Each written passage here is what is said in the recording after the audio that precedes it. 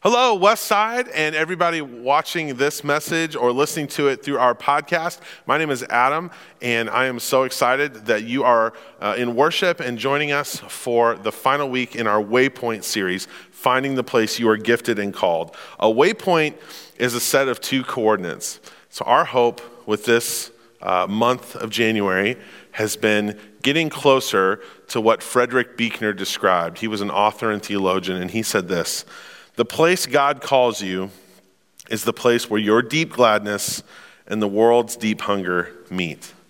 Last week we talked about admitting our weaknesses, and despite several excellent excuses we may have to be fearful of what God's call might be in our lives, our excuses don't excuse us from service.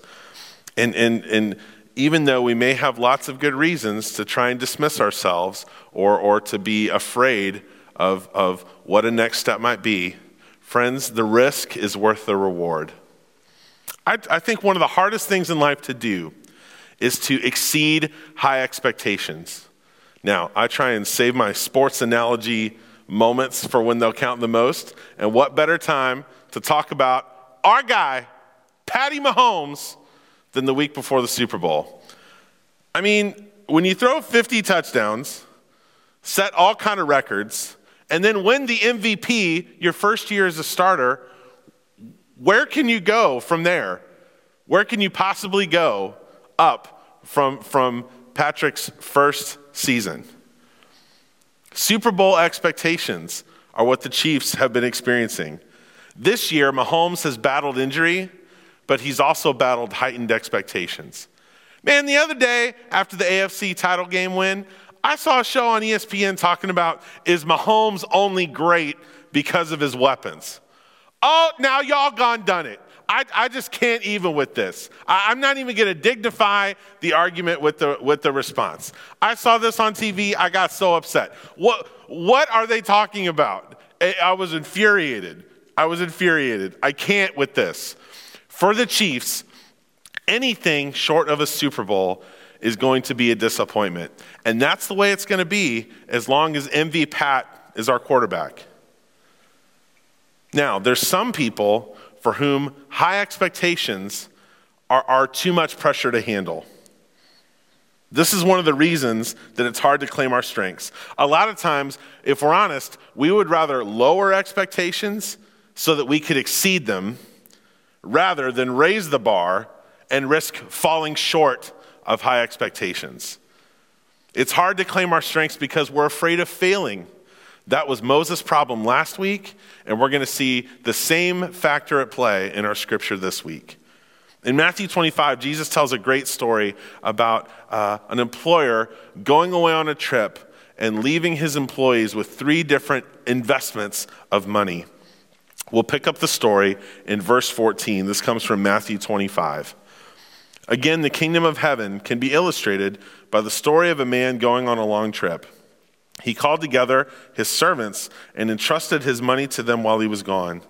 He gave 5 bags of silver to one, 2 bags of silver to another, and 1 bag of silver to the last, dividing it in proportion to their abilities. He then left on his trip. Now, this famous parable or story of Jesus is also known to a lot of people as the parable of the talents. A talent was a weight, a measurement of a denomination of money. It was about 75 pounds worth of silver. So in modern days terms, we can understand just a little bit of just how much of an investment this employer was making in his employees. So a talent was about 10,000 days' wages, or about $400,000 apiece. So the 3 different servants were given $400,000. That was the 1 bag. $800,000. That was the 2 bags. And $2 million. That was the 5 bags. So we can see the master is not messing around. He's literally invested in his employees. I love this line that he left them different amounts of money that were divided in proportion to their abilities. One guy got 1 bag, 1 guy got 2 bags, and 1 guy got 5. I had a friend who would refer to people that had a lot of gifts and abilities as 5-baggers. I just love that.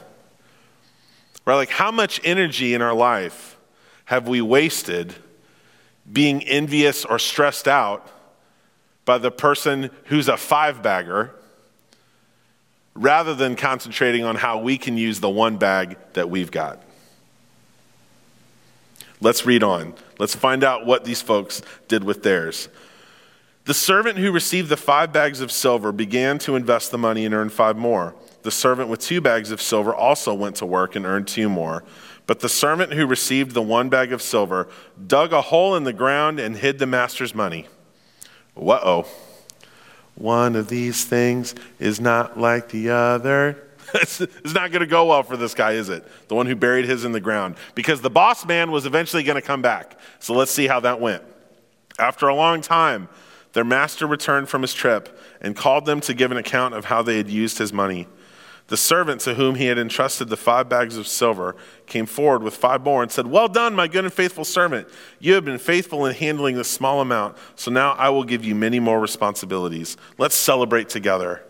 The servant to whom had received the 2 bags of silver came forward and said, "Master, you gave me 2 bags of silver to invest, and I have earned 2 more." The master said, "Well done, my good and faithful servant.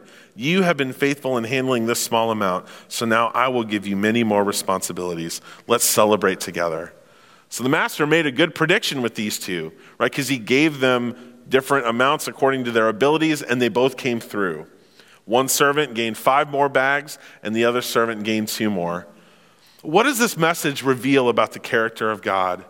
I think we can learn so much about God in this interaction, right? Because God is clearly, the master, is clearly invested in as much as the process as he was with the prophet, right? Because the servants, even though they got different results, the master's response was the same. "Well done, good and faithful servant. You have been faithful with a few things. Now let me put you in charge of many more."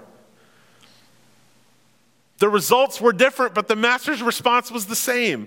I love that. I believe God is just as concerned with what we do with what we've been given as he is with the result of what we do with it. Right? What an amazing characteristic of God, that the celebration of the servants would be the same, even though one earned more. Their results were different, but the response was the same. Now let's check in with the third guy. See how that goes. See, he didn't go to Merrill Lynch or Charles Schwab. He didn't make a pitch on Shark Tank. He didn't do anything. Let's see what he did or didn't do. Then the servant with the 1 bag of silver came and said, "Master, I knew you were a harsh man, harvesting crops you didn't plant and gathering crops you didn't cultivate. I was afraid I would lose your money, so I hid it in the earth. Look, here is your money back." I was at an airport one time at like 9 in the morning, and I went to a Cinnabon, and they were like, "Sorry, sir, we don't have any Cinnabons." And it was awkward because it was like, well, what is y'all doing? You're Cinnabon. That's your one job. I don't understand. Similarly, this guy had one job, to invest the master's money, but he didn't do anything with it. There's a phrase that sticks out to me in our last scripture. It's what keeps us from discovering our gifts and our call, and it keeps us from serving God. Many times, fear keeps us from responding to God, because what was the stated reason that the servant gave for why he hid his master's money in the ground? "I was afraid." We talked about this last week too. The excuses that we make because we're afraid. His master did not take well to this third servant's risk-averse approach. But the master replied, "You wicked and lazy servant, if you knew I harvested crops I didn't plant and gathered crops I didn't cultivate, why didn't you deposit my money in the bank? At least I could have gotten some interest on it." Then he ordered, "Take the money from this servant and give it to the one with the 10 bags of silver. To those who use well what they are given, even more will be given, and they will have an abundance. But from those who do nothing, even what little they have will be taken away. Now throw this useless servant into outer darkness, where there will be weeping and gnashing of teeth." I think it's worth pointing out that this third servant didn't come back with no money. He had the master's original investment, yet the master still reacted the way he did. The problem with the third servant wasn't what he was or wasn't given, it was how he used it. And the response of the master might strike us as a little harsh. To those who use well what they are given, even more will be given. But for those who do nothing, even what they have will be taken away. I'm convinced that the master's response would have been different if this third servant would have come back with nothing, but at least tried something. I think that's what the master is after. Because this third one didn't even do the bare minimum to make any investment with his master's money because he was so afraid. All he did was bury the silver in the ground. Anything is better than nothing. The master was upset because the third guy didn't do anything. And because of that, the servant's gift had gone to waste. Just like the servants in the story, we are each different people given different gifts. But there's still only one expectation: to use the gifts God has given you to the best of your ability. I'm convinced that what God wants from us could be a lot of things. It could look a lot of different ways. All God wants from us is to take the risk to try something. When we do this, no matter what the results, we'll get the same response that we heard in this great parable. Well done, good and faithful servant. Let's celebrate together. Don't you want to hear that? That for me is like my life goal. That's the ultimate end of being a Christian. To hear, well done, good and faithful servant, or as another translation says, come share your master's happiness. Man, I want to be like the first two in this story, not the third. So how do we do that? It's up to us to invest the gifts that we've been given, to do something with them, not just bury them in the ground because we're scared. Back in the first week, we talked about searching for purpose, and then our purpose is first to someone, not something. And then our purpose is to glorify God and enjoy him forever. And that we glorify God when we use our gifts well. And that could look a lot of different ways. Next, we try and identify the gifts we've been given and how we can use those for the sake of others in order to glorify God. I first took the Clifton Strengths Assessment in 2009, and it changed my life. I even went full out dork and got my little coat on, got my little Clifton Strengths jacket on here for you. Right, the assessment gave me some language to begin to understand some of the gifts that I had received and maybe had never perceived of that way. And it helped me not be so jealous of the 5 baggers. I learned to focus on what I did have instead of what I lacked and how to put these gifts to work to help me in other areas where I wasn't nearly as strong. Now, I told you in the first week of the series that my top 5 strengths, according to this Clifton Strengths Assessment, are strategic, positivity, activator, communication, and woo. Woo stands for winning others over. It means you have the gift of gab. It means you're energized by being around lots of people. And in many ways, I'm fortunate because I get to hang out with hundreds of people every Sunday. And I get to talk to a lot of them for about 15 seconds at a time. This is a process that some of y'all are like, oh, that would be the worst. I'm energized by it. I love it. I think it's great. And so my strengths align with what's expected of me in many ways, but not in every way. You want to hear some of my bottom ones? Harmony, 33. Being low harmony means it doesn't really bother me if someone disagrees with what I think. Does that sound very pastoral to you? Another one, discipline, 32.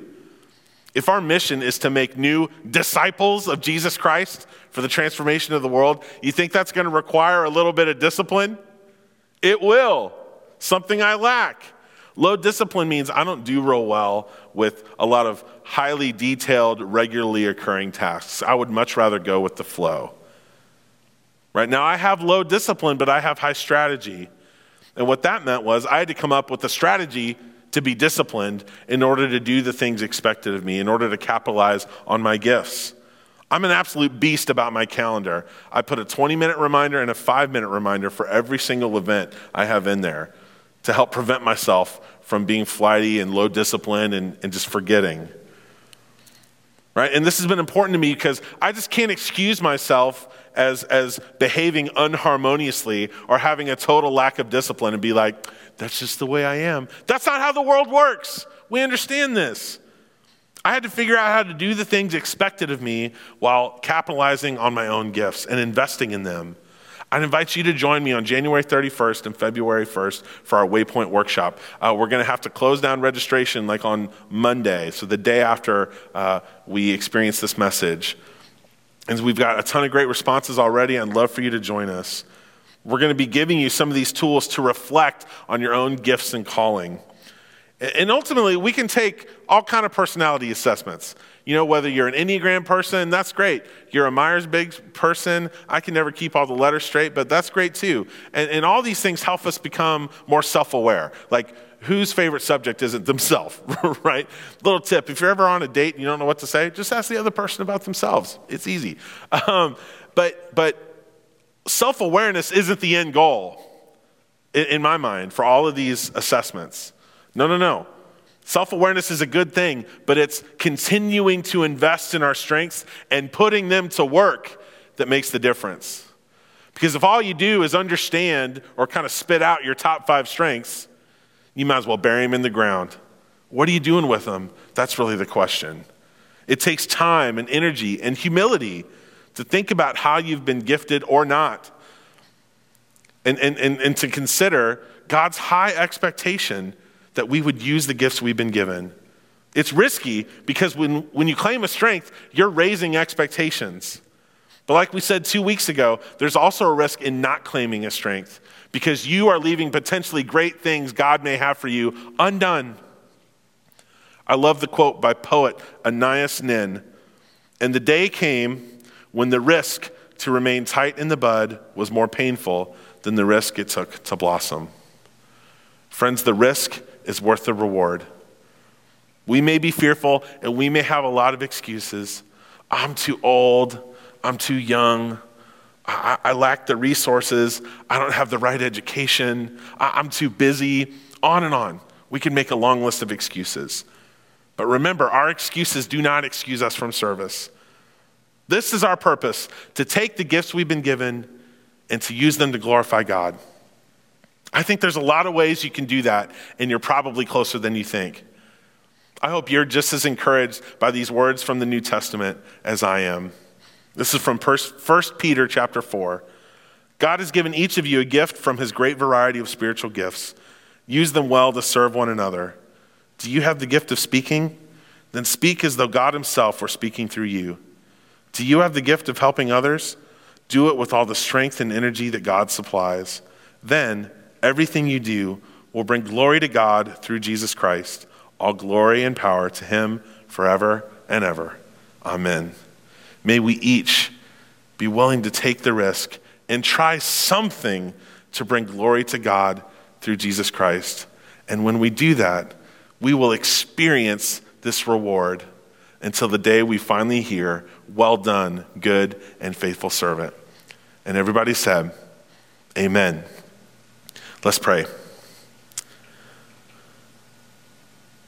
God, thank you so much for the investment that you have made in us.